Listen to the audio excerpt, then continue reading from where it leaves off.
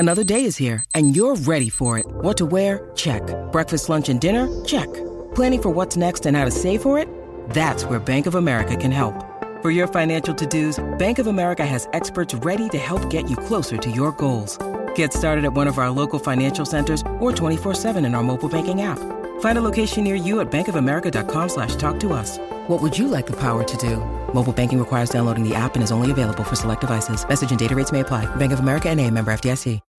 When you need mealtime inspiration, it's worth shopping Kroger, where you'll find over 30,000 mouth-watering choices that excite your inner foodie. And no matter what tasty choice you make, you'll enjoy our everyday low prices, plus extra ways to save, like digital coupons worth over $600 each week. You can also save up to $1 off per gallon at the pump with fuel points. More savings and more inspiring flavors make shopping Kroger worth it every time. Kroger, fresh for everyone. Fuel restrictions apply.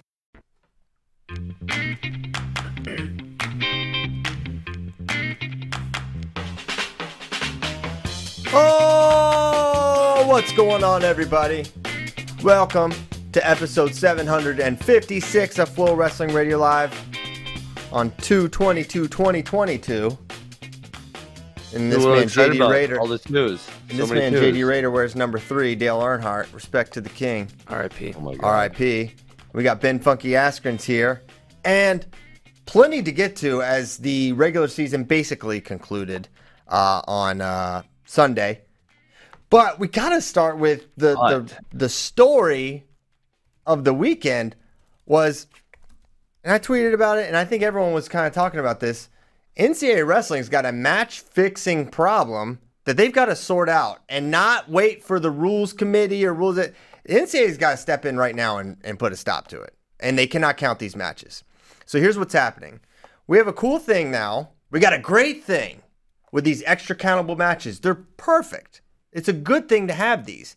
Give some backup some matches, maybe give some extra matches to guys who have missed time, etc., etc. It's all good. Everyone said this was a uniformly applauded decision to keep these after the COVID year. Like, hey, let's have these. This is a good thing. Well, you give a mouse a cookie, you give a wrestling coach a rule, and they're going to find a way to exploit it. You see it in match tactics, but now you're seeing it with these extra matches where guys are using these to get injury default wins. These are prearranged matches. Okay, so we had this in Kent State, SIUE. We had in Arizona State, Lehigh, where the coaches get together, very obviously, and say, hey, my guy needs an extra match. Can you put someone else against him for a 1-second injury default fake match? And they say, okay. And they conspire, and they do this thing to boost win percentage, to give an extra countable match for RPI and allocations, et cetera, et cetera. They're doing this to get NCAA bids. They're doing this to get preferential seating potentially. They're doing this to help their guys get to the tournament. And when they get there, to get better seats. It is wrong. It is not why this exists. This is not something that is really even debatable. It goes completely outside why they created these. And the idea that a 1-second injury default could count for anything is wrong.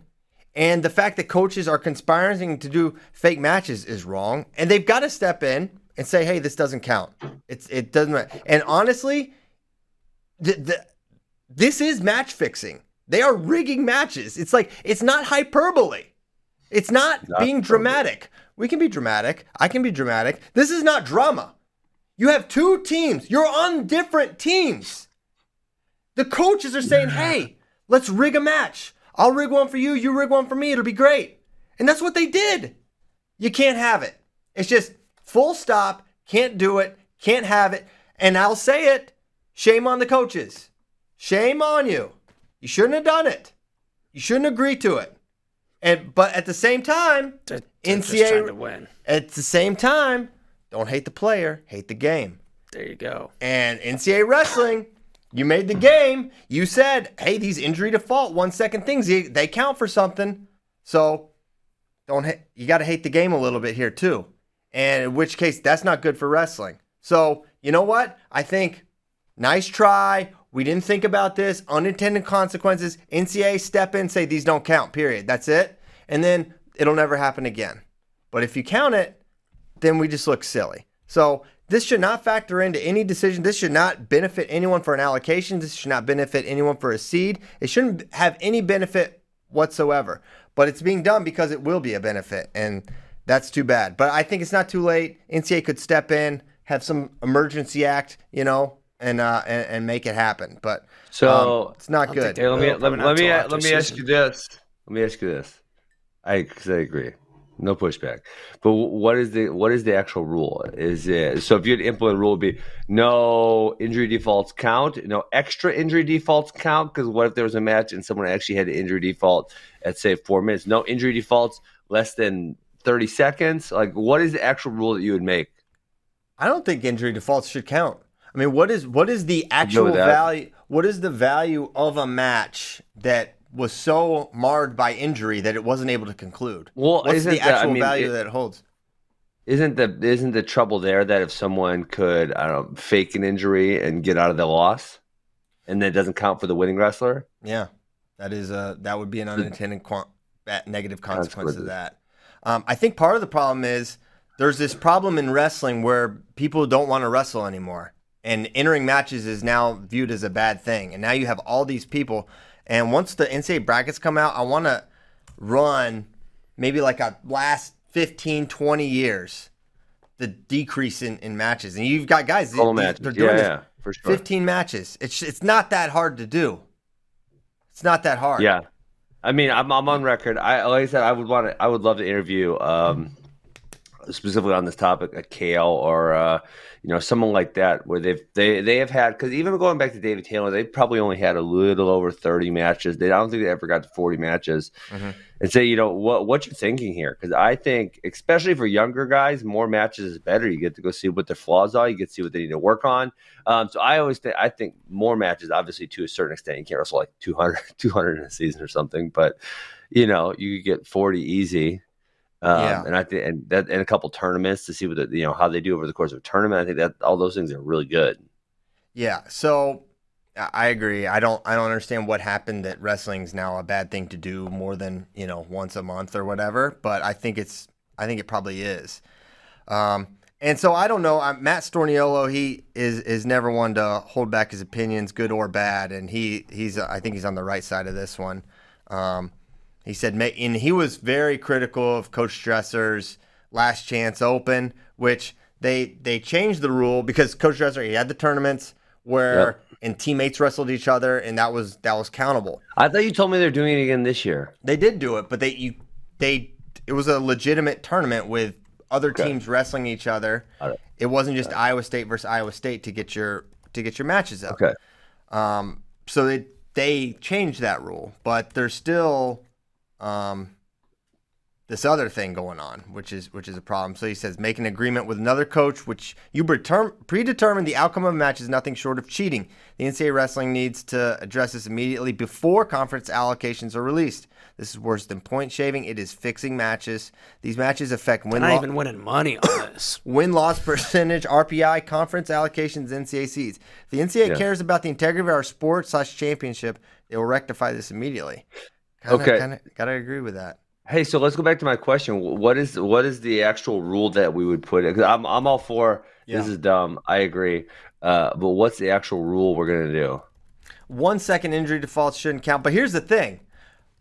Here's so why. Is it more than 30? So they got to wrestle for 31 seconds then, or like exactly. Would they do that? Exactly. Or I mean, these coaches they got no shame.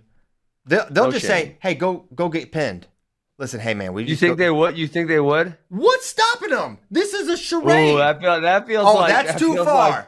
That's too far. That's the next level. That's too far. Sure. You think they wouldn't go that far? You think they wouldn't say, "Hey man, just go out, just lay down"? I don't know. I feel like that's another misstep. That really would be the misstep. They wouldn't send out their 1-11 guy, go out there. Hey man, you ain't really got to wrestle if you just want to go get pinned, so it counts. That's fine. It's no big deal. No one's watching. It's just an extra match. No one's around. It's fine. But why not? But why not? You think? Hey, listen, look. If you get your guys to do that, you deserve it. I mean, I think they would. You're their coach. Go get pinned. Yeah, just go get pinned. It's fine. Yeah, okay, so not that we were going to get stuck on this forever, but is the And I obviously the qualification process is better than it's ever been, but is there something to do with the, minimum winning so because sometimes I feel like the 15 match minimum and the winning percentage thing, I feel like they're a little bit of a charade in the sense that you could have an outside body rank the top 33 guys without having 15 match minimum or knowing their winning percentage. Like we've seen these guys go against each other. We know where they're at, So I kind of feel like those things are a charade, which then leads to these type of behaviors. Yeah, I agree. I think in its simplest form, allocation, then say minimum match, whatever. I don't know if that's as important as, hey, who have you beat and who beat you? And that's how you figure out the top 33. But when you start gimmicking it with these, you need a minimum number of D1 matches. Well, this is what's going to happen. And then it's like, all right, let me just beat any backup on any team of any weight class. Yeah. Bump up your 25 to 41, have them weigh in, and then, I can just pin him or do a 1 second injury default, and that's fine. It should just be who you beat, who beat you, top 33. Yeah, and that's the other reason why I said, I don't know why some of these teams aren't doing or a lot of early season opens or something, so no one ever runs into this problem where they have to do extra matches in February. There's open tournaments in November, December. Throw your guy out there, get his 15 matches in his winning percentage against a little lower level competition, and be good to go. If you're so injured that you can't, between November 1st and late February, if you can't get 15 matches, then that's unfortunate. That's not good. Mm-hmm. But there's another option. Fortunately, you can go steal a spot at conferences, and that's fine. Go do that. Just go do that. And if you don't earn the allocation for your weight, then that is unfortunate too. If you were a worthy person, but if you're worthy, you will qualify at your conference tournament. And if you don't, you probably don't belong. And I think it's pretty simple. I mean, you get 33. How many D1 teams are there? 80. Almost half the field gets in. Yeah. So I don't have a ton of sympathy. I do have sympathy for the guys that are on the streets all season long. And then if someone, there's going to be a good thing is there's going to be a group of people who are going to look at these resumes, and hopefully there is a modicum of discernment involved, and they say, Jake Ferry, hold on. Wait a second. Man. 1 second injury default. Saul Irvin, 1 second injury default. Malik Hines, 1 second. Connor McGonigal, hold on. What is this about? No thanks. If it's a bubble, you're out. And the guys wrestling real matches are in. I don't know if it'll even come down to it. Some of these guys, I don't even know if they're bubble guys. But some of them are. Yeah. So, when it gets down to it, this is like bureaucracy where we're making these rules on who gets in, and then the coaches are trying to game it. And it's like, I just want to flip and wrestle. Why are we worried about all this bullshit? Let's just get down to it and wrestle matches. And that's I would almost be for, and I know we'll never do this, first of all, the 33 qualifiers is stupid. Let's just do 32. 33 drives me insane. Why do we need 33? It's nonsense. Okay, let's do 32. It makes an even bracket. Everyone's happy. And do four regions of 8 and split the best teams up. And yes, obviously some weights are going to be kind of unbalanced a little bit. And hey, the 32 qualify. I could definitely be okay with that. That way there's no gaming. There's no nothing else. You show up with your 10 starters. You wrestle. You take top 8. You're good. Yeah, I agree. Something like that. Okay. Does the chat have anything to say on the topic? Are they team injury default? They're not. It's a default. It's a hard stance to take. It's a pretty loaded group also. You think? Yeah. I don't blame the coaches. I don't blame. Well, you got to change the rule. But listen. As a man, there is at certain things. There's a time you got to draw a line in the sand, and they say, listen, I understand this could get me what I want, but there's just some things I'm not willing to do. Yeah. And I guess maybe I can't think of one in my life that I've done real recently, but I feel like I try to live my life that way. I know this behavior could get me that thing, but I'm going to live my life as a man of principle, and I'm not going to do that. Yeah.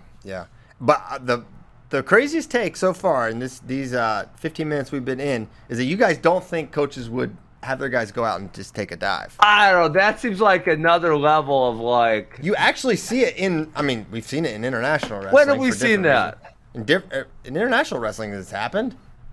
There's always a reward for the guy that takes a dive, though. Yeah, there's a reward. There's rewards. No, they pay cash money though. But Yeah. but that's not a coach telling them. That's the dudes going to hand out cash envelopes. True. I'm just saying. I mean, there's the idea. It happens. There's incentive. Listening to your coach. There's an incentive. I deal with a lot of high school kids, Christian. And I'm thinking about like, what would it take me to convince this dude to go out and get pinned, take one for the team? Like, I think that'd be I like, hey man, go stand out there and let this other dude get his hand raised. I think that's pretty easy. Like, hey man, I just need you to go stand out there. Yeah. You know, get your hand raised. Let the dude get his hand. But to say, hey dude, you got to go out there and you got to go to your back and get decked. Like, I'm having a hard time getting that one through.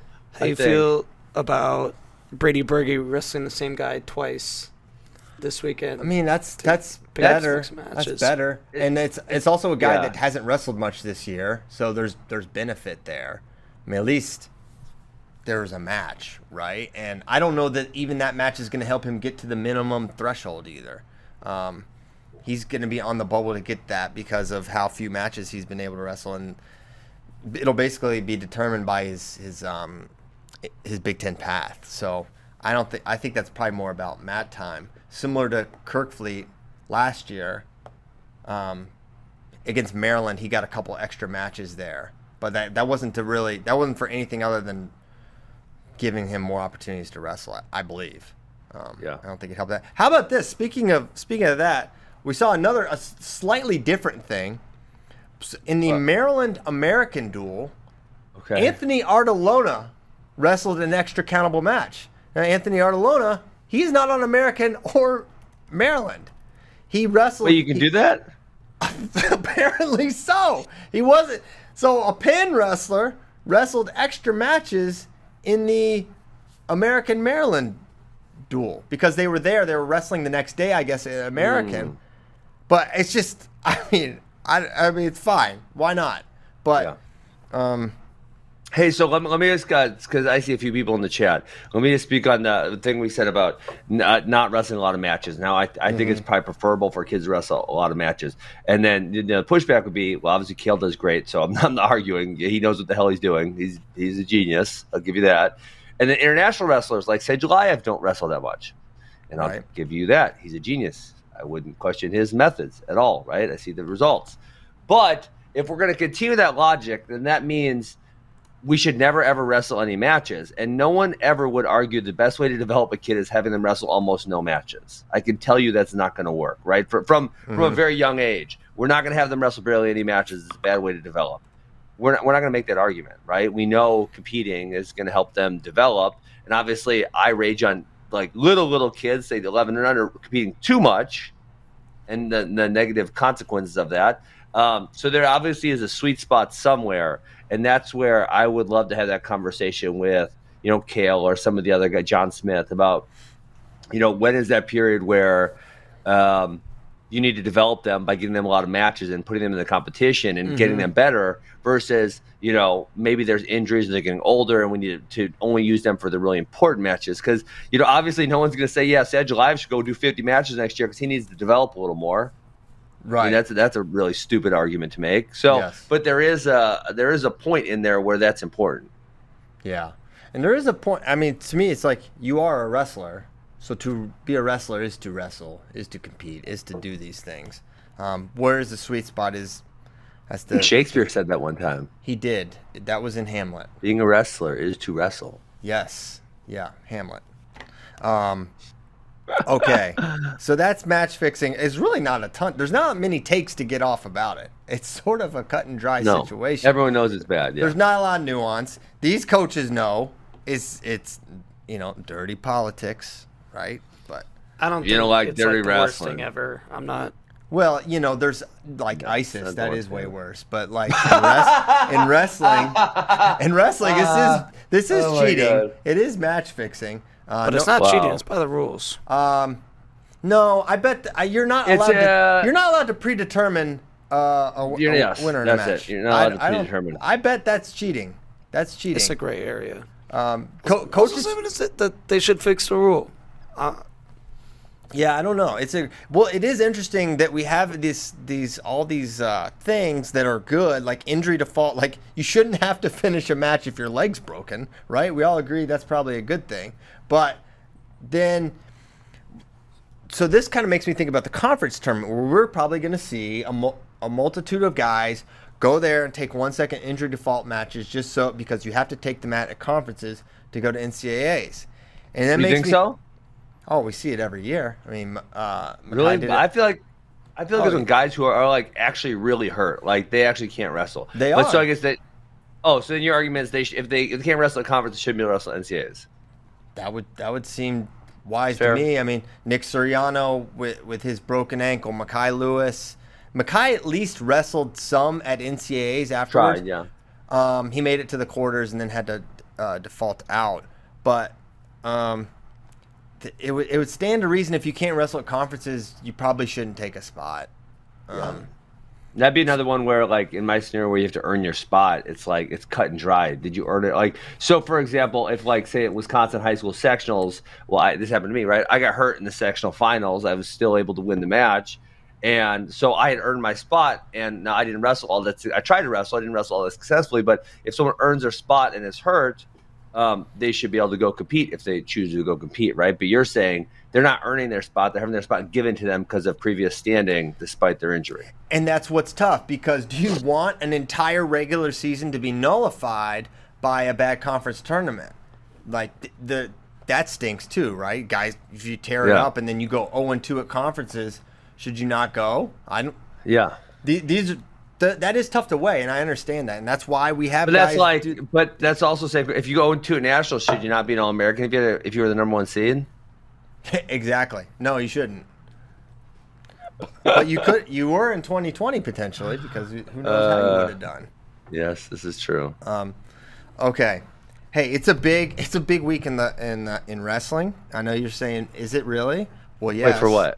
Because Wisconsin State Tournament. You guys are coming. I knew you guys were coming to the Wisconsin State Tournament. No, because there's bigger fish to fry, because we got the Texas Youth State Tournament is this week. Listen, Caleb Piles is so fired up for this tournament. I have some things to report.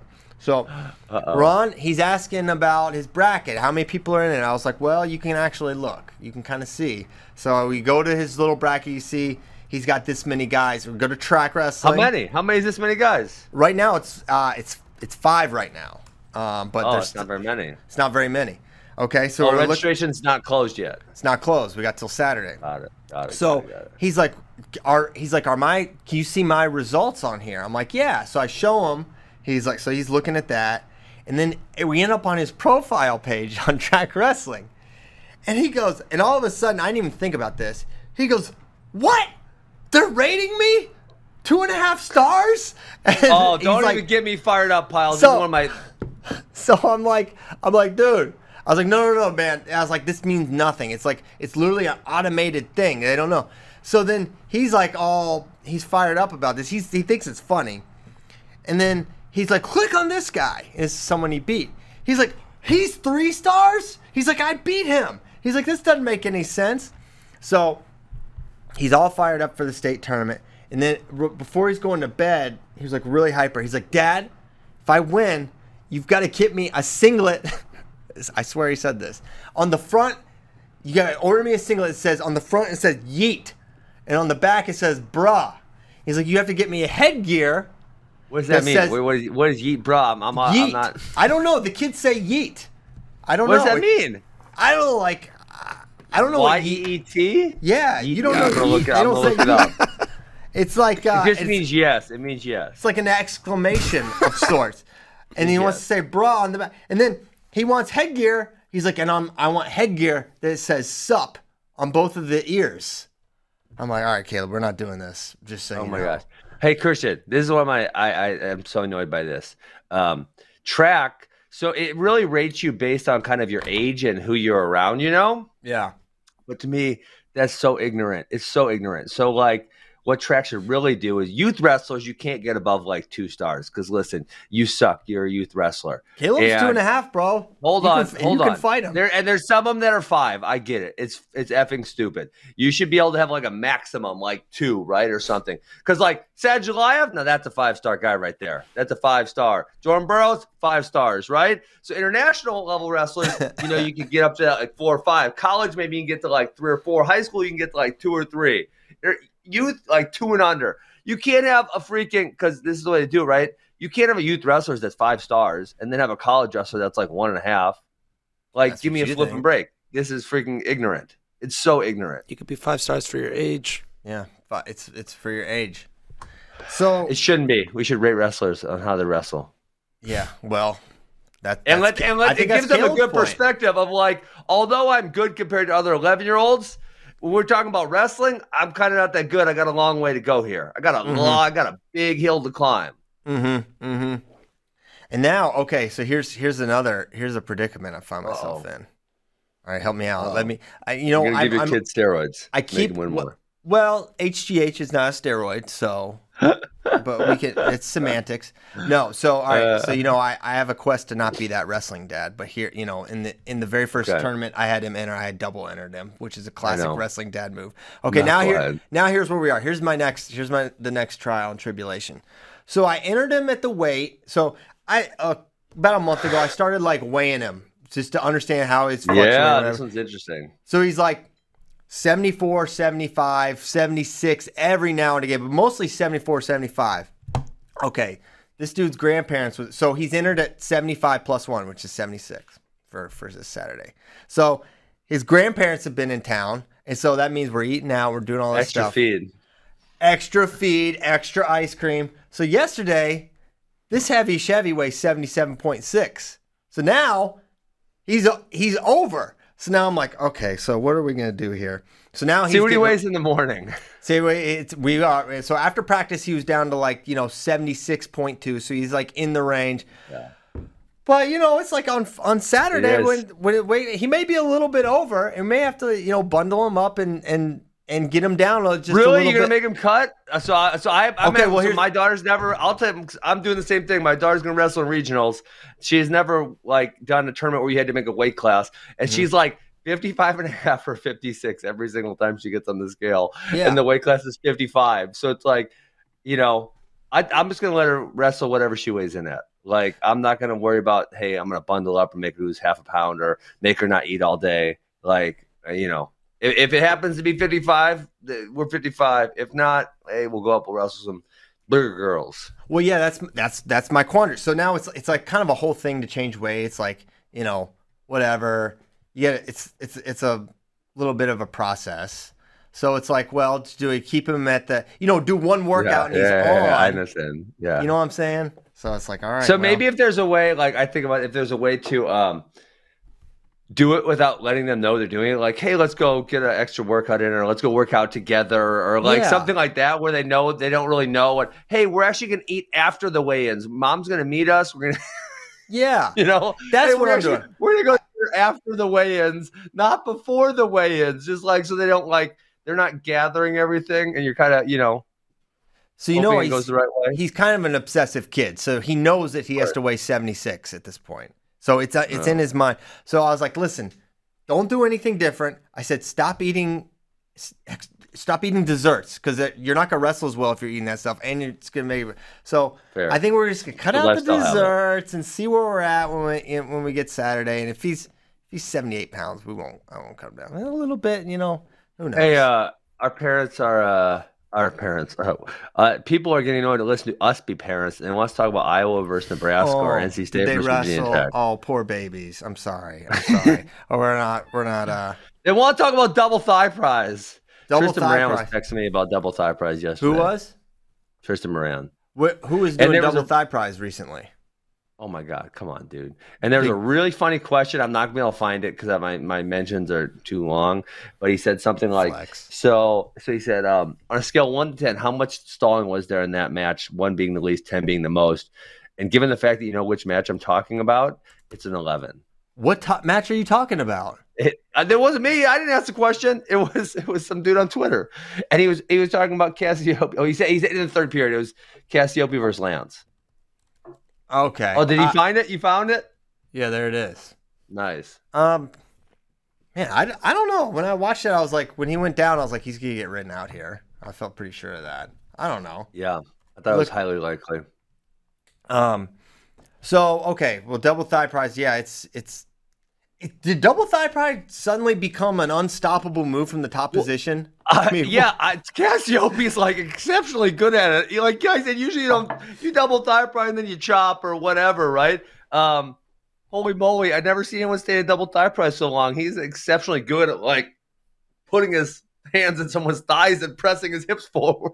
Oh gosh, Ben had a hard time getting through that sentence.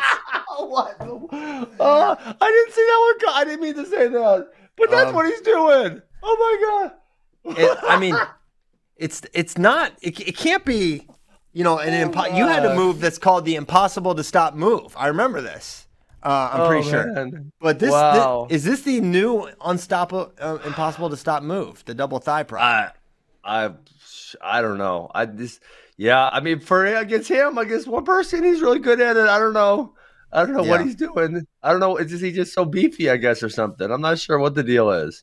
He's good at it. So let's talk about this duel. There were a lot of big duels. This was a big one, and this was a good one. It got bigger afterwards, right? A lot of them were big in the hype leading up. The results in this and how close this duel was made it even more interesting because Drake Ayala wrestled, so not out till Big Tens. He wrestled. I thought he looked pretty good, and he was attacking the side of his injury, which I think is a good sign, right? Like he was shooting his sweep underneath Reno. Reno popped off on a double, and he immediately got away and got 2 more takedowns, which I thought was a good sign.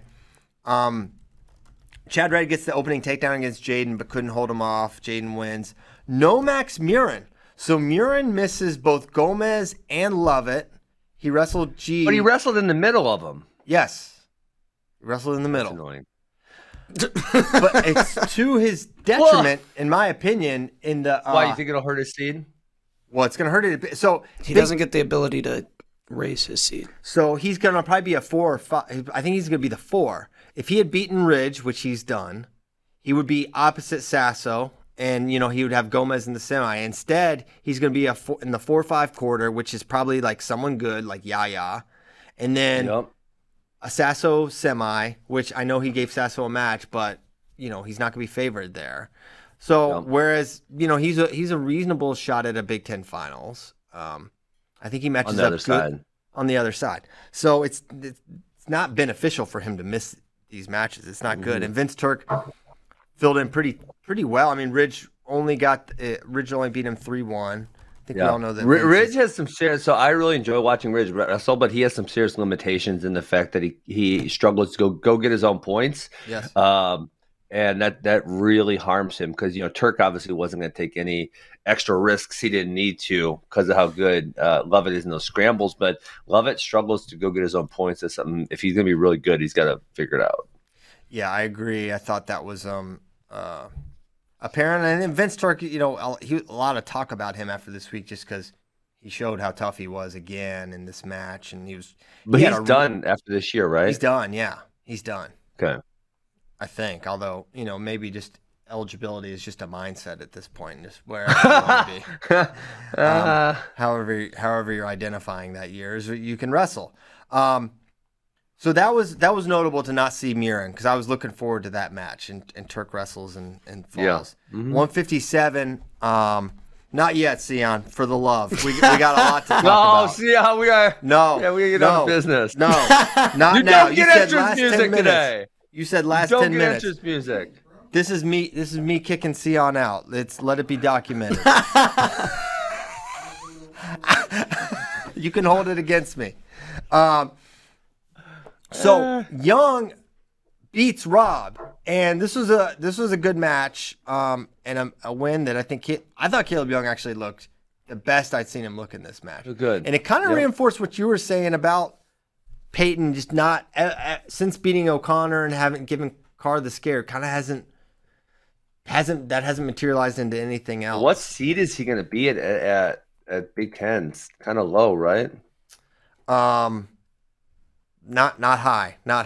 But something happened here, and maybe it's just my whatever. Maybe I'm the only one that watched this and thought this is bad. I didn't think it was a huge deal. It's probably not a huge deal, and because it didn't impact the match. But here's what happened, and we can't show it.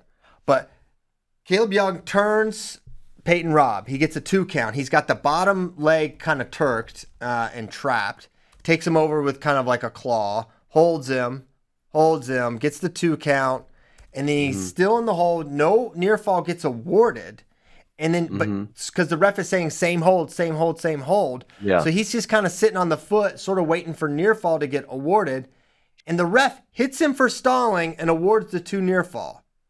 Which to me, if he's in a pinning hold, which is what the ref is saying, he's in a pinning hold, you can't hit him for stalling. Or you could award the 2 and stalemate it. Or you could award the 2 and let him work a different turn. But you can't hit him for stalling if you're saying he's in the same hold. And I know it didn't impact the match, but that doesn't matter because it could impact another match. It could have impacted this match. It didn't, but it could have. And it's a bad rule. So, and that's not how it should be interpreted. I mean, what I'll say on that is, so I agree with you. Probably stalemate would have been the best call there. But it's stupid. There's a lot of stupid calls. When someone traps the foot to the butt, I actually exceptionally hate it in high school and youth wrestling because a lot of times the guys don't even understand what they're doing. It's just like it happens in a scramble. The heel gets trapped against the butt, and the top guy doesn't even know how to get off it. They're not even paying attention, Yeah. And then 5 seconds stalling. So that thing is called it's dumb, but it's called every single time. So that's kind of, when I watch it, it's like that's what they call every time. It's dumb, but that's what they do. Yeah, award the near fall, then get down to calling the match. But if you don't award the near fall, he's in the same hold apparently. Marinelli beats Wilson 8-2. Surprise, no bonus there, but Bull rolls on.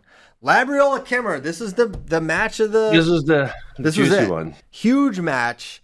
Some great scrambles. Watching it, I kind of felt like Kimmer left a lot of points out there, and especially when he had the near side cradle bend, it looked like he could be able to get the pin. Well, Labs came through it really nice. Yeah. So what happened there? Break it down. Well, can we play it? Can we play it or no? No, we'll go to jail. Oh, son of a! I don't think we'll go to jail. I don't think they'll do shit. They're scared. There's a tweet, but I don't know which exchange it is. Oh just man, Labriola being so okay. hyped. Yeah, I mean, I think if I remember correctly, Labriola pops his head through, and then right there. Now this is where he almost held him on his back, and you said the time was expired, that one was definitely close. And this one, I thought he definitely held him on his back for at least a 2 count. And you guys disagree, but I think that one for sure was a 2 count. I don't necessarily disagree. I could see why no near fall were given there. It was definitely close. It's all on when the 2 was given and because Kimmer does roll through pretty soon after. But it's a huge win. It throws a big monkey wrench in Big Ten seeds and NCAA seeds because 74 was really the story here. What did you take away from that match moving forward, Ben? I didn't think so. We've been really impressed. We, and me included, have been really impressed with Kimmer this year. And I didn't think Labriola had it in to beat him because Labriola. But I'm just laughing about the transitive property of wrestling. We can go Mark Hall. We can get all the way down to at least Luke Geog, but we could probably go a lot further with that one. It'd be really funny to say this guy's greater than Mark Hall. You guys know what I'm saying, right? Yes. Okay, cool. I mean, Labriola can wrestle with him. That was a good match, and there were some really good scrambles. I actually thought Labriola had 2 more points probably, and it does make the seeding harder because that means those 2 are gonna, he's gonna have to beat him in the semis of Big Tens before he gets to Starocci. Or wait, hold on, is Massa going to be the 2? Massa's going to be. What's going to happen there? I think it's going to be Carter 1, obviously. Logan Massa 2. Labriola, I think, will get the 3. I think the 9. Despite losing to Ninehouse, fair or not, they both have 1 loss, and he has the head-to-head. Yeah, fair or not, even though that's a way worse loss, that's not how they're going to look at it, in my opinion. I think they're going to say, no, he won the head-to-head, so he gets. What do you mean they both have 2 losses? Well, because Labriole's lost to Ninehouse and Massa, and Kemmer's lost to Labriole and Starocci. Yes. yes. Okay. So that'll put Kimmer on the 4, and it'll also give him I believe it'll give him Ethan Smith in his quarter, which is a tough match too. It's a tough quarter, and then winner gets Starocci, and then winner of that probably gets Massa or Labriola. So it has huge impact on Big Ten seeding. And then also in 174, we had a Ranker's Delight where Lout beats Hidley. Hidley beats Lewis, and previously Lewis has beaten Lout. Now, I think you start with on Friday. It was Friday. Hayden was up 3-0, I think, working for another takedown, and he kind of gets. It was sort of like a Dylan Ness high flyer type of motion that Lout gets the pin, and then so that was a huge upset. That was a very tight high flyer. Very nice. We have very well executed. We got the clip of Hidley getting pinned, and then in the off discussed. We playing it or no? I don't know. Okay. The off discussed. No, that's not. No, this is Mackay. This was kind of a boring match. We kind of had a trap door. I kind of thought it would be too. I was kind of not surprised. I was like, because what's Mackay?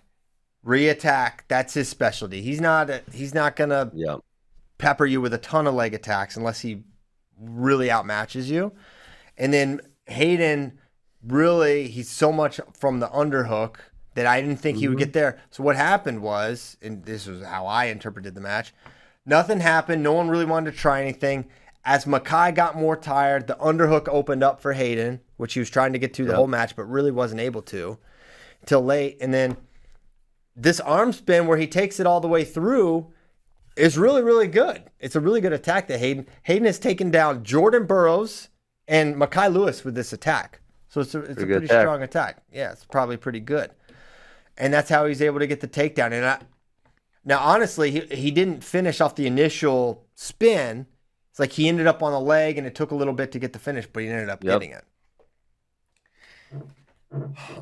So that. How are they going to go ACAs? Well, 1, 2, and 3. How's it going to go? Well, obviously, how conferences play out will have a huge impact. But I mean at seeding 4 conferences, 1, 2, and 3. Lout, Lewis, Hidley. I would assume that it would be Hidley 1, Mackay 2, Lout 3. That is my assumption. They all have a case. I think you fall back. Common sense would have you fall back on the national rankings when you have a 3-way split like this in the ACC and say, okay, well, Hayden's the one because he beat the nationally a higher ranked guy than Lout. I think that's a pretty obvious way to seed it, and I think that's how it should be seeded. They all have basically an identical case, so you should fall back on that, in my opinion.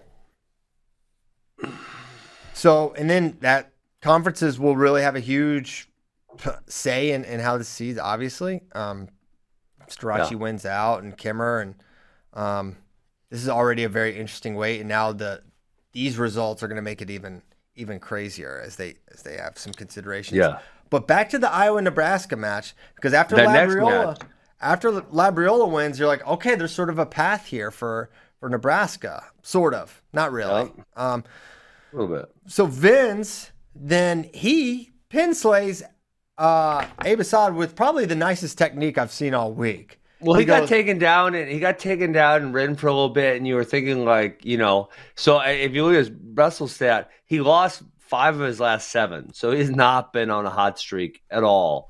And you're thinking damn, Taylor Vans almost beat Anthony Valencia. Wait, no, Zahid Valencia. Zahid. Almost. He what did. the hell happened to this guy? He's freaking 2-5 in his last 7, and then he just does something like this. Tyler, play the music. Can we play it? It's got to be in a tweet somewhere. It's got to be in a tweet. What are you talking about? No, the technique. Play the music. The technique. I think he's probably looking for music. So he hits this beautiful outside step and to a body lock, and he bombs Abe Assad to his back. It was so nice. It was so nice. And yes. for Assad, it looked insanely painful because he wasn't able to brace his fall. He landed basically right on his head. Splat. Schultz beats Warner again. which, further cements in my mind Schultz is a super viable title contender here and should be ranked really high. Man, let me ask you this question because I was thinking about this. Can I ask you a question? Yeah, I'll allow it. If Warner only had to wrestle 2 periods, what would his record be? It would be improved. I think would he be undefeated? I think he'd be undefeated if he only had wrestled 2 periods. Because this man, he struggles with a 3rd period. He's probably in his own head about it right now. I think he is in his own head probably a little bit because I don't. Yeah. So he has 3 losses. Well, 2. He had a medical forfeit. That doesn't count. He lost to Bastida. No, he has 3. Oh no, he does have 3. Dean, Bastida, Schultz. Bastida, I can't actually remember. He did get taken down late in that. He must have been winning. Yeah, I think it was. And then period. Bastida went neutral. But maybe it was 2-2. It was 2-2. It was probably 2-2. Yeah. But yeah, he definitely lost that match in the 3rd period. Dean, of course, we know how that one went. And Schultz here with the late takedown. Yeah. I think it's one of those situations. It's not like he shouldn't be able to wrestle 7 minutes. These guys all train hard. It's probably something in his head more than anything. Yeah. But he can definitely he's a contender, right? But now I don't know. Like now after watching this, like watching him try to close out this 3rd period was like, dang, dude, like yeah, I don't know. Like because we talked about how deep 197 was. Like he's gonna have a tough match. 1st round, 2nd round, like it's early. He's gonna have a really tough match really early, and he's gonna have to grind every single one out. And it's not like he's gonna put big points up on the board against any of these dudes. It's like, yeah, I don't know. I'm struggling seeing him win that many matches in a row. Yeah. Remember he had the loss at NCAA's his freshman year, I think. He ended up wrestling back to place. But he was upset loss to a Cal Poly guy. Was his name Tom Sloan? Did I make up that name? Oh, no, that's right. No, Thomas Lane. You're right. Lane. Yes. But listen to these names though. I mean, just compared to this year. Okay, I'll read that. That was 2019. I'll read you the whole. I'll read you every opponent he had that year. Ready for this? Mm-hmm. Drew Phipps, Thomas Lane, Tanner Orndorff, Josh Rotman, Josh Hokett, Tom Slay, Ben Honus. Like compare that to the current crop of 197s. 100%. It's not really comparable. Completely agree. Agree. So, hey, can I keep beating the drum on something? Because I think honestly, I think we're affecting the way things are being called. The push outs from the top position. I saw more stall calls this weekend than I've seen maybe the entire season combined when the top man pushed the bottom man out, including Keegan O'Toole. Keegan, you deserved it, you stalling son of a gun. Listen, there is no other reason. Almost by definition, if I'm the top man and I push the bottom man out of bounds, I am in fact stalling. I am stopping the action from happening by pushing it out of bounds. That's stalling. There's no other way to define that. And we're seeing this as a major tactic. I probably saw 4 or 5 stall calls on it this weekend, which I was very happy to see. We got to keep calling stalling. And you know what? The worst one, take this even a step further. The bottom guy knows he can't go out of bounds because otherwise he has to go back on bottom, right? Mm-hmm. It sucks. So the bottom guy resists as they get the edge. The top guy then trips them. And then the bottom guy is out of bounds. The top guy is keeping his foot in. The bottom guy crawls out of bounds. And then the coaches are like, he's stalling. He's crawling out of bounds. Like, oh, God, you guys are idiots. I know well, they're not idiots. It's almost unethical because they're pretending something's happening that they know is not happening. Right. Yes. I am like, top wrestling has like jumped the shark for me in terms of wrestling conversation. I'm so tired of talking about the top but wrestling. It's still happening, Christian, in the thing. It's negatively affecting matches. So this is our job, is to talk about things that we don't like. Yeah. And I think that's what's lost in the all of our complaints about the top wrestling and the stalling. It's all with the NCAA wrestling end product in mind, and that it be a good product. And watching 100%. Guys shove each other out of bounds from the top position and gimmick it and drop down to legs and turn top wrestling into a leg leg attack finishing contest is not good for the sport. It's boring wrestling. That's what it's about. It's not about how you win a match. Everyone knows that if you're a turner on top, it is a massive advantage in the sport of wrestling, and that is a good thing. No one is arguing that. The whole argument is this good? Is this a good product? And do people think about the product? Yes. And I don't expect wrestlers to think about the product because their job is to win. That's why outside factors and forces and leadership have to say, no, this is a bad product and we have to change this. And it's outside the spirit of what the sport is supposed to do and reward. Yeah. And this is just like what the coach, and we're talking about the coaches earlier, like, here's the rules. They're taking advantage of it. How do we change the rules in so which they can't game them to their advantage? It's literally kind of like the same thing. So, yeah, referees, if you're listening at all, and I know some of you probably are, keep calling. When they push them out of bounds, that's freaking stalling. Call them for stalling. They will stop. Listen, we can stop this almost immediately. If you start calling the top man for stalling when they're pushing them out, they're going to stop pushing them out of bounds, and it's going to force wrestling to happen within the circle. Yep. Simple. Also, there's a bunch of new little gimmicks. The drop down is now like the 4 second and wait to kick my foot out of bounds when it gets to 4. Oh, so dumb. Or wait till 4 and then work up on 4. I'd hit them. It'd be so awesome if you call them on like 3 and they're like, but it wasn't 5. I get till 5 to stay here. Yeah. Like, shut up. I know what you're doing. Boom. That's Take that. stalling. Get your ass back to center. Let's go. Wrestle. Cut that promo.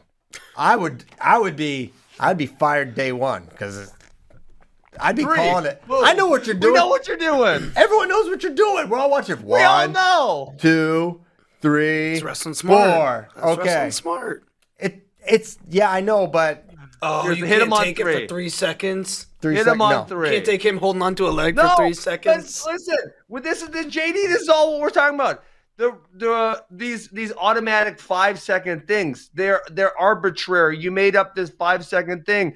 Stalling should just be called when stalling's happening. And if you're trying to game the 5 second by only going to 4, you know you're stalling, but you get till 5, so you stay till 4. It's freaking stupid. Yeah, and people stall for 4 seconds all the time. If you run away the last 4 seconds of a match, no one's going to call you for stalling. Boom, But stalling. you do it. Stalling. Just call You it. should. That just happened against.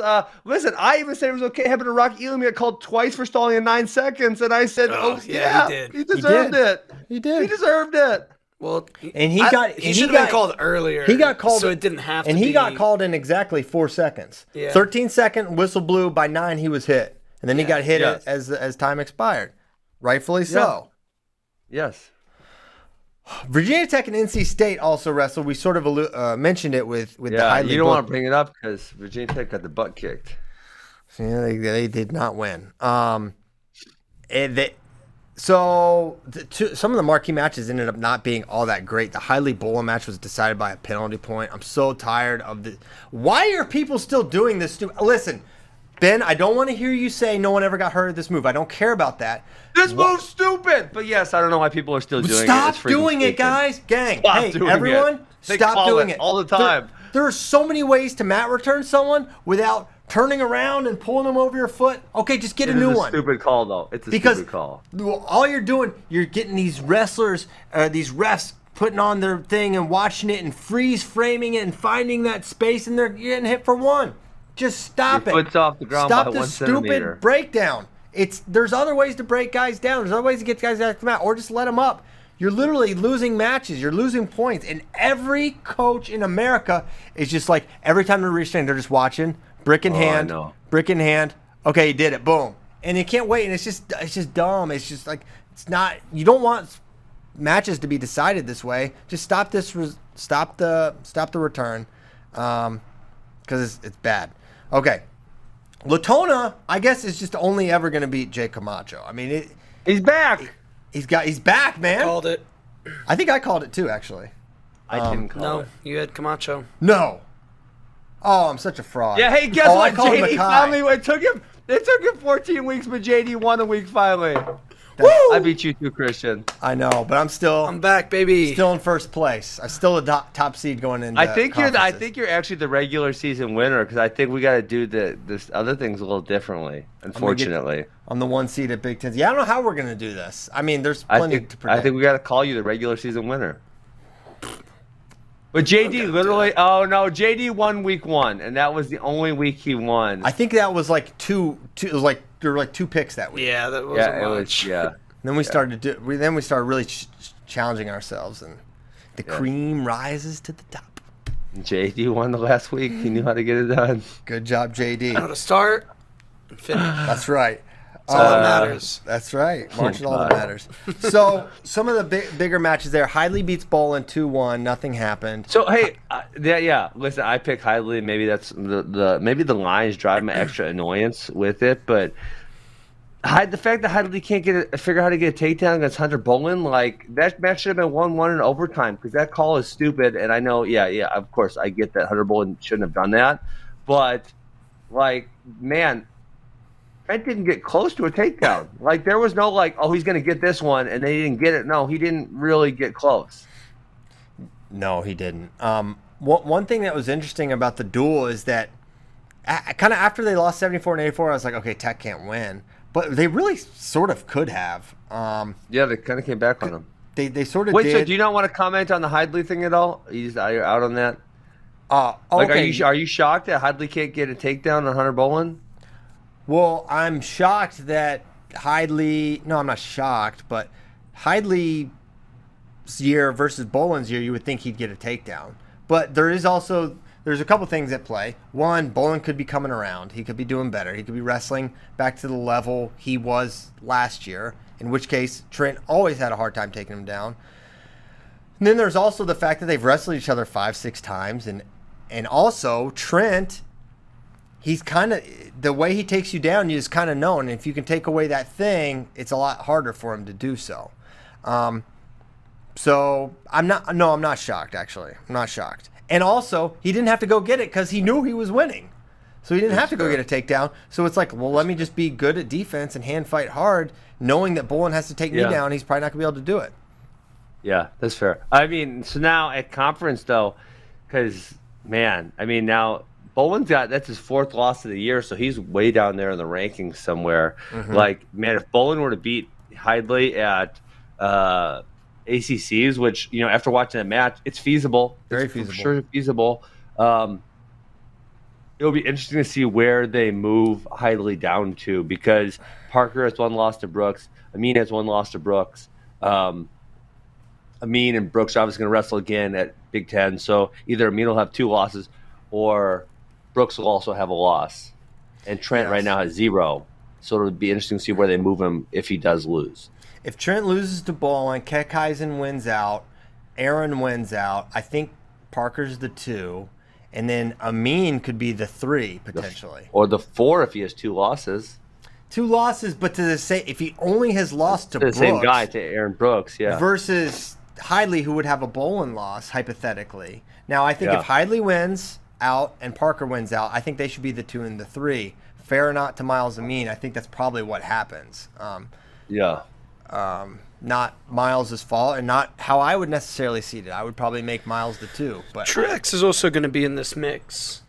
Truex will be interesting because he missed a significant amount of time. And he is undefeated, I guess, huh? Yeah, his only loss is to Mark Hall. And he will basically be an undefeated conference champion. He's got 13 matches. He lost to Jonathan Lowe. No, he didn't. What am I looking at here? Oh, Hunter Bolin. What am I doing? I searched Bernie Hunter Bolin and John Lowe. Yeah, Mark Hall. And he had a medical forfeit early. He only has. His best win is Britt Wilson and Trey Munoz are his best wins. Yeah, so. I think he's not going to get a great seed. You've got to have beaten some guys. You've got to have some wins. Will he have? And he's in the Pac-12, so he's not going to have any more wins except probably Trey Munoz again. That's basically it. Yeah, that's not going to. I don't see that getting him a really high. I mean, that should not get him in the top 4 or 5. I know we've seen it with some other teams and some other wrestlers in the past get a really high seed with not a great schedule, but I think you shouldn't do that here. We'll see what they do. Next up, so we're rolling through this duel, Virginia Tech, NC State, sort of. So Latona beats Camacho. He was getting to the legs consistently. He caught a cradle at one point for some near fall. But it was an exciting match. Myers beats Oreen, and then Ryan Jack, I kind of sealed it for him when he beat Colin Girardi. Then it was basically out of reach totally. Yep. But the interesting match here was Wilson versus Andonian, where I'm not even going to talk about it. I want to hear what you think first about this match, Ben. Andonian forced that thing. He forced everything. He forced That's what Andonian all does. The points. That's what Andonian does. Listen, I'm not trying to say Tariq wasn't the rightful winner, but like everything was like predicated on Andonian doing something like, don't do that. But it's also the blessing and the curse of Bryce Andonian is that this guy is just going to try things. But he tried things at a point in the match where he did not have to try things. I don't know if we can watch that last thing. He tried forcing that thing so hard. Yeah. So hard. He pulled him straight on top of him. And the way Tariq's leg actually bent or was posted there, I was like, damn, is he going to like hurt his leg? Do you guys know what I'm talking about? Well, if the way Tariq's leg was through there was really strange. Yeah, I know what you're talking about. Bring it up. We don't have it. But it was I've watched it like, man, he could have. But then Tariq, he body locks him. He goes right to where Andonian bombs him out of bounds with for no points. But it was like for no point, they were well out. I was surprised to see Tariq engaged there, but. That's one thing we said going into the match is like, listen, we know that Andonian doesn't give a rip and he just goes, but Tariq's kind of got a little bit of that in him too. He'll just go. A little bit, yeah. A little bit, but a little more controlled. And it ends up being a 9-3 match where you say, okay, go if you're Coach Roby and Bryce going into ACCs, if you get another crack at them, a couple little changes, and I think you'd like to see. Are you going to say be disciplined to Bryce Andonian? And you think that's going to work? Not be disciplined, but I think one of the big opportunities for Bryce one of the big opportunities for Bryce is, okay, if Tariq shoots, which Tariq shoots a lot, I think you could pull him up. I think you pull him up and make things a lot harder for him. I think you could counter, but if you're, I just think you don't have to force it, or you could wait for it to be a little more there. I think Bryce would probably look back at the match, okay, I could do things a little bit differently here. Yeah. And also the momentum of the match and the stakes were really, really high. But then Ed Scott takes out Connor Brady in a match that was a little closer than I thought. Brady got that first takedown, but then couldn't really. Ed was being a little careless with that. That little he gets it sometimes. That headlock he does is kind of a crappy headlock, Christian. And somehow he's like strong enough to squeeze the crap out of him and get him sometimes. But like this was a really bad attempt and he almost got it. You know what I'm talking about, right? Yeah. he gets away with it. I mean, it's not even like, it's not the prettiest headlock. He's got a squeeze and a half. He must be, he's one of those guys got a little bit of a freaky sort of strength there. Mm-hmm. Okay, we're humming here. We've already talked about Iowa State, Missouri. Yeah, we talked about that at length. That was a wild one. Bedlam happened. Oklahoma State won. Wait, it did? Yes. I didn't even look at that. It did. Well, I guess we kind of knew it was not going to be competitive. So not. It was more competitive than you thought it was going to be. Keegan Moore beat Dakota Gear. JD, we got to beat. Like Keegan Moore's not actually bad. He's just kind of been at 7 different colleges, and John Smith is probably more than half pissed off at him now because he beat Dakota Gear. He's never been more. He's full pissed off now. I bet he's more pissed off at Gear. Oh my, JD! How did you listen to this man? You're back up. Griffith on the how do we not have Wick versus Griffith on the? I didn't know it was happening. I forgot. My bad. Into Iowa wrestling. How about Evan Wick? Is just. I mean, he is on a rampage. He's great now. He is. Oh wow! He's a destroyer. Destroyer of worlds. Oklahoma State only won 18-16. Oh my goodness! You guys, let's talk about this. I didn't even look. Well, going into it, I thought it could be pretty close. Now, I would have never predicted Keegan Moore to beat Dakota Gear. Yes. Not even if there's a fire. Shawna beat Mastro. Mastro's falling apart. No sheets hurts. And Coach Smith said she's dealing with an injury. It takes a couple days to recover from, but he'll be back basically. Prada loses to Mastro. That is not a surprise based on what we saw from Mastro against Ibarra. Yeah, Mastro's falling apart. Not at the right time. So Oklahoma State definitely kind of limping into Big 12s, but we'll see. We've seen them look down before. They had a terrible Big 12s last year, and then had a great NCAAs. Oh yeah, Cyclone's about to be Big 12 champs. Listen to you. It's feasible. I'm into the regular season Big 12 champs. Whitlake lost to Zach Hartman 5-0. I remember seeing that result and being like, "Wait, what?" Zach Hartman's pretty good. Yeah, but he lost to Marinelli and Keegan back-to-back 3-2, and then he lost to Zach Hartman 5-0. I mean, Zach Hartman would beat Keegan straight up. That's maybe we'll see. We'll find out. That's just the facts. So that was definitely notable. Worst kept secret in wrestling, Brady Berge to 157 happened. He wrestled some matches. We'll see what. I don't think this is a huge story other than it's a Penn State wrestler, which elevates it, I guess.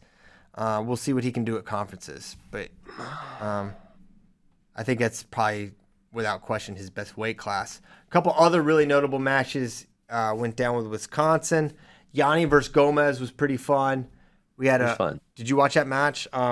Did. Yeah, that throw. I couldn't believe Yanni went for that throw, and then he actually put him on his back, but then Gomez bridged through and then somehow came on top of it. Can we play that? Or we can't play that either? We may have it. JD will look for it. But the thing is, I think Yanni had to go for it, and it was self-preservation. Because he was body locked fully, but he was able to, not fully. He had one of his arm completely trapped. So he kind of went for the overhook and stepped in and kind of threw him through. It was really nice from Yanni because I think he's going to his back. And I think Gomez puts almost everyone on his back from that position. Yeah. But Gomez got the takedown. Did he get 2 takedowns in the match? No, just that one. Just that one. And then, but Yanni was he was getting the legs pretty consistently against Gomez, and he was able to finish. Pretty easily on the leg finishes. Well, man, the way Hamidi dominated Ramirez, man, that was a beat. Gritted on him. He got the first takedown.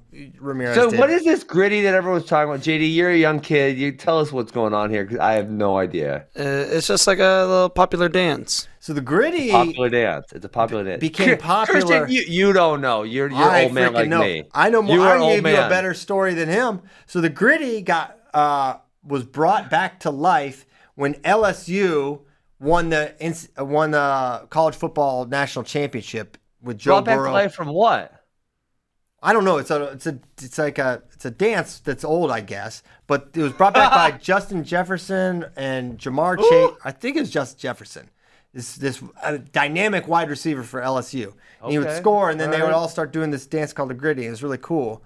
And then now I guess now it's just really hot in the streets. That was like pre-COVID. This was a while ago, but now it's it's catching on. It's getting a little more fire. So now everyone's hitting the gritty, and Dean Hamidi is too. So take that, Ben. I know some things. Wow, listen to you knowing things about dancing. I didn't, and pop culture. Good. Look at me go. So yeah, that's what happened. But Hamidi continues to look awesome. Now, what is it? What are we looking at for Big Ten seeds? Carcel 1, Marinelli 2, Hamidi 3. Yeah. Right? Yeah. Carcel doesn't have any losses in the Big Ten. That's true. So Carcel probably came a mean after that. So man, so Hamidi should get another crack at the bowl. Yeah. At the NCAA, at the semis, and then we'll see. And we could get another Carcel Bull match. We'll see what Marinelli Well, you has either get Carcel Bull or Carcel Hamidi. Yeah, I mean, I would bet on the Bull at this point, based on how that match went. But I called the Bull winning the dual meet and then the conference and then losing in the wrestlebacks at nationals to Hamidi. Oh my gosh! What? I was going. I'm gonna just call me the Oracle. We'll see what happens. We'll see, Mr. Oracle. Okay. Yeah, where are your dude? Sometimes when you're ranking, when I can't find your NCAA, sometimes they get slid down a little bit on my choice. Yeah. It annoys me. It annoys I got him. We're good now. It is an annoying thing. So other news. Grant Willits pinned Real Woods. Oh, that was definitely a pin. People were complaining. It's a pin, bro. Yeah, I don't know what. You're on your back, like not on your back, on your back. Got the clip like of this flat one. For a minute. Pull it.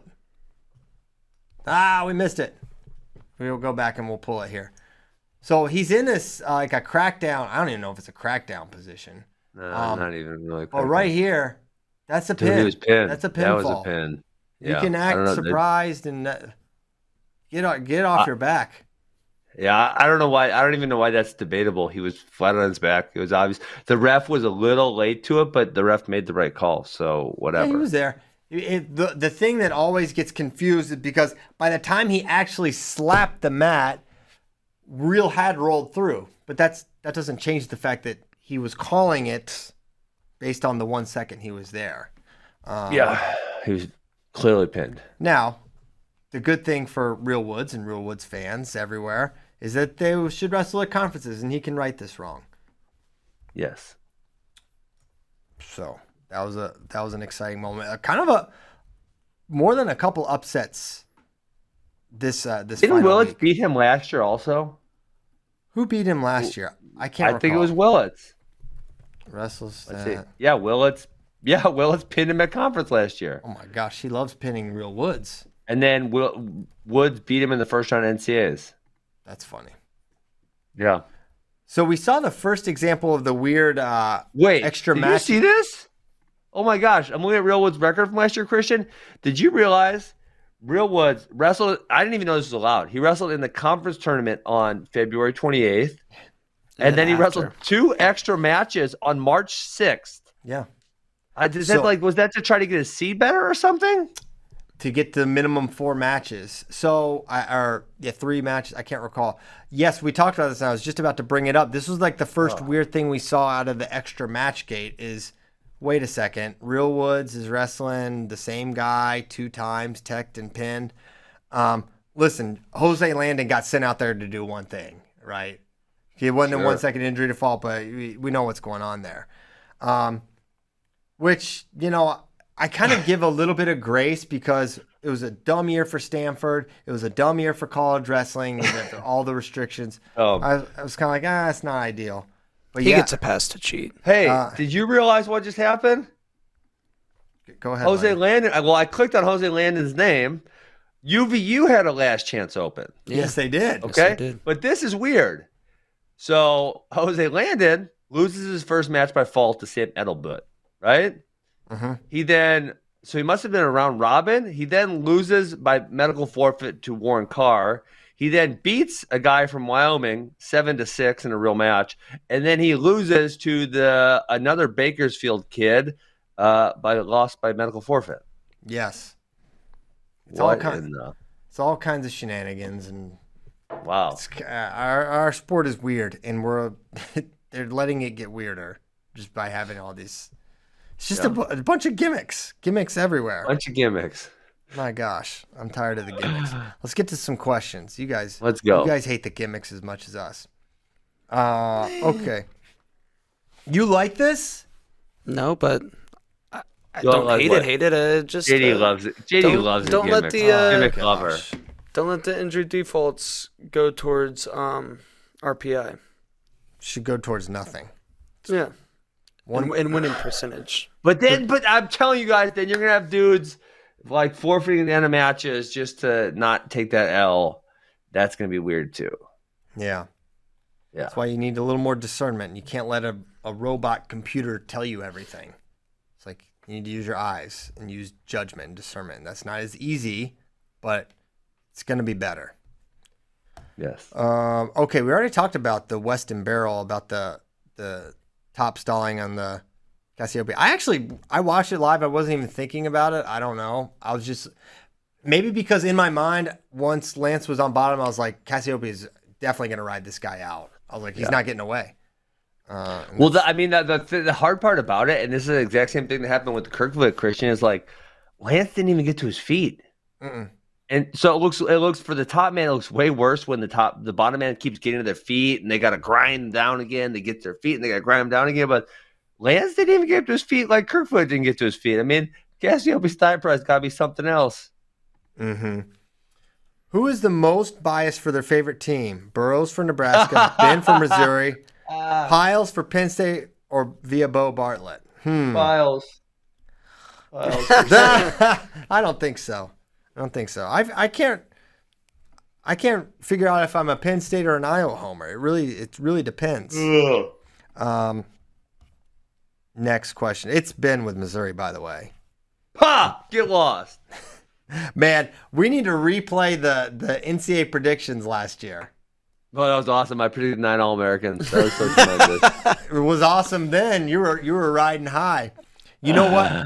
I wonder what he'll do if we have an actual contest on our picks. I know, it's hard. I wonder who would do it. You know what we should do? We could just simply predict 8 All-Americans for. Yeah, we should do it. I fill out a full bracket anyways. We should fill out our full bracket, all 8 All-Americans, and see. We did that last year, right? Maybe. I don't remember I think we did.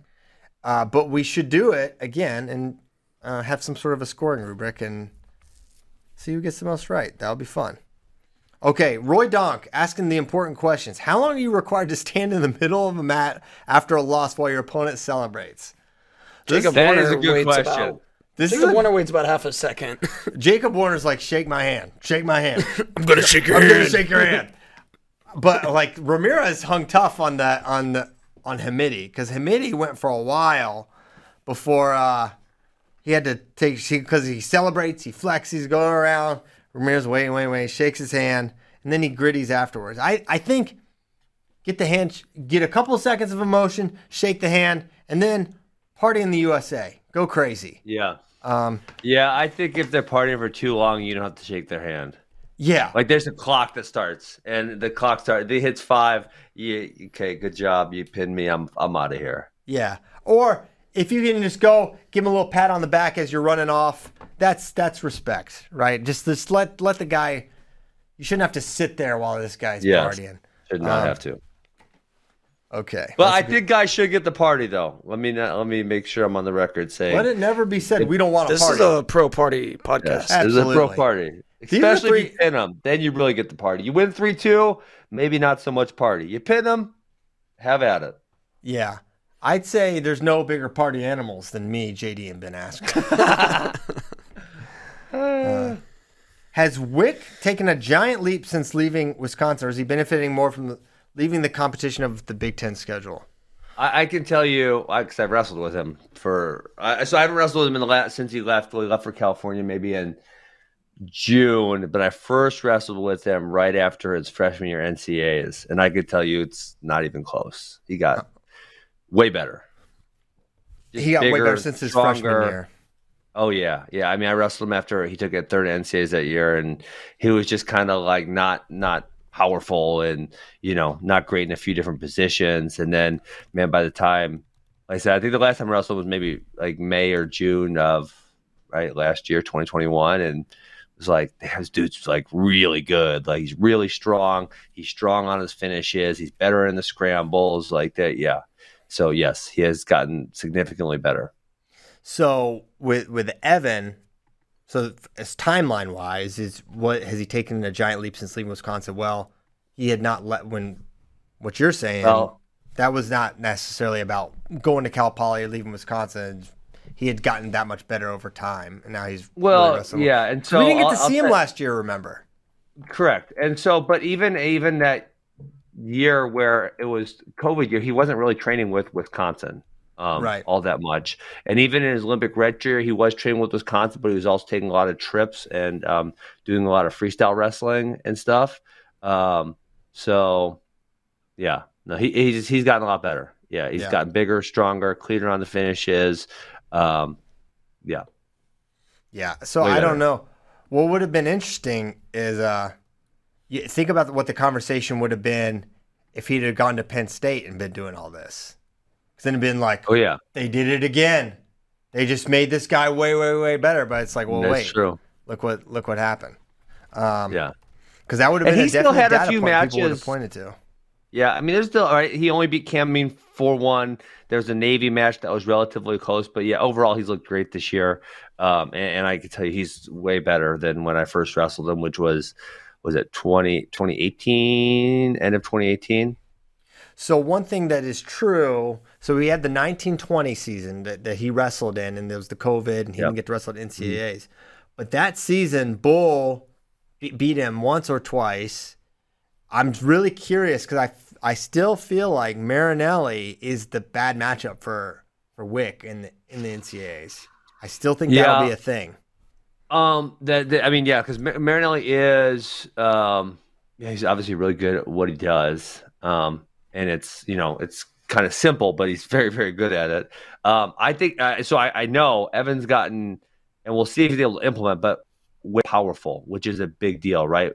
And that's kind of like when you look at Hamidi Marinelli, there's an absolute power differential there. And one of the reasons Hamidi wasn't able to get cleanly to Marinelli is that he couldn't win the hand fight, right? And that was a big issue for him because he wasn't able to get any clean setups in. And so that Wick in the early days, like, so what I would wrestle with him in 2018-19, like his hand fight just wasn't strong, and if I wanted to shut it down, I could. Whereas when I was wrestling him in 2021, it was like, this dude's like he's hard to hand fight. He's strong. He's way bigger, like there was just a big, it's a guy who's went from being a 19, 20-year-old to a 22, 23-year-old. There's a big difference there. Yeah. Honestly, for Keegan, that's one of the things that I think is going to be one of his biggest detriments is I don't think he's weak for his weight, but I think he's not weak. I don't think he's weak, but I don't think he's particularly strong compared to the hand fighters and even someone like Wick.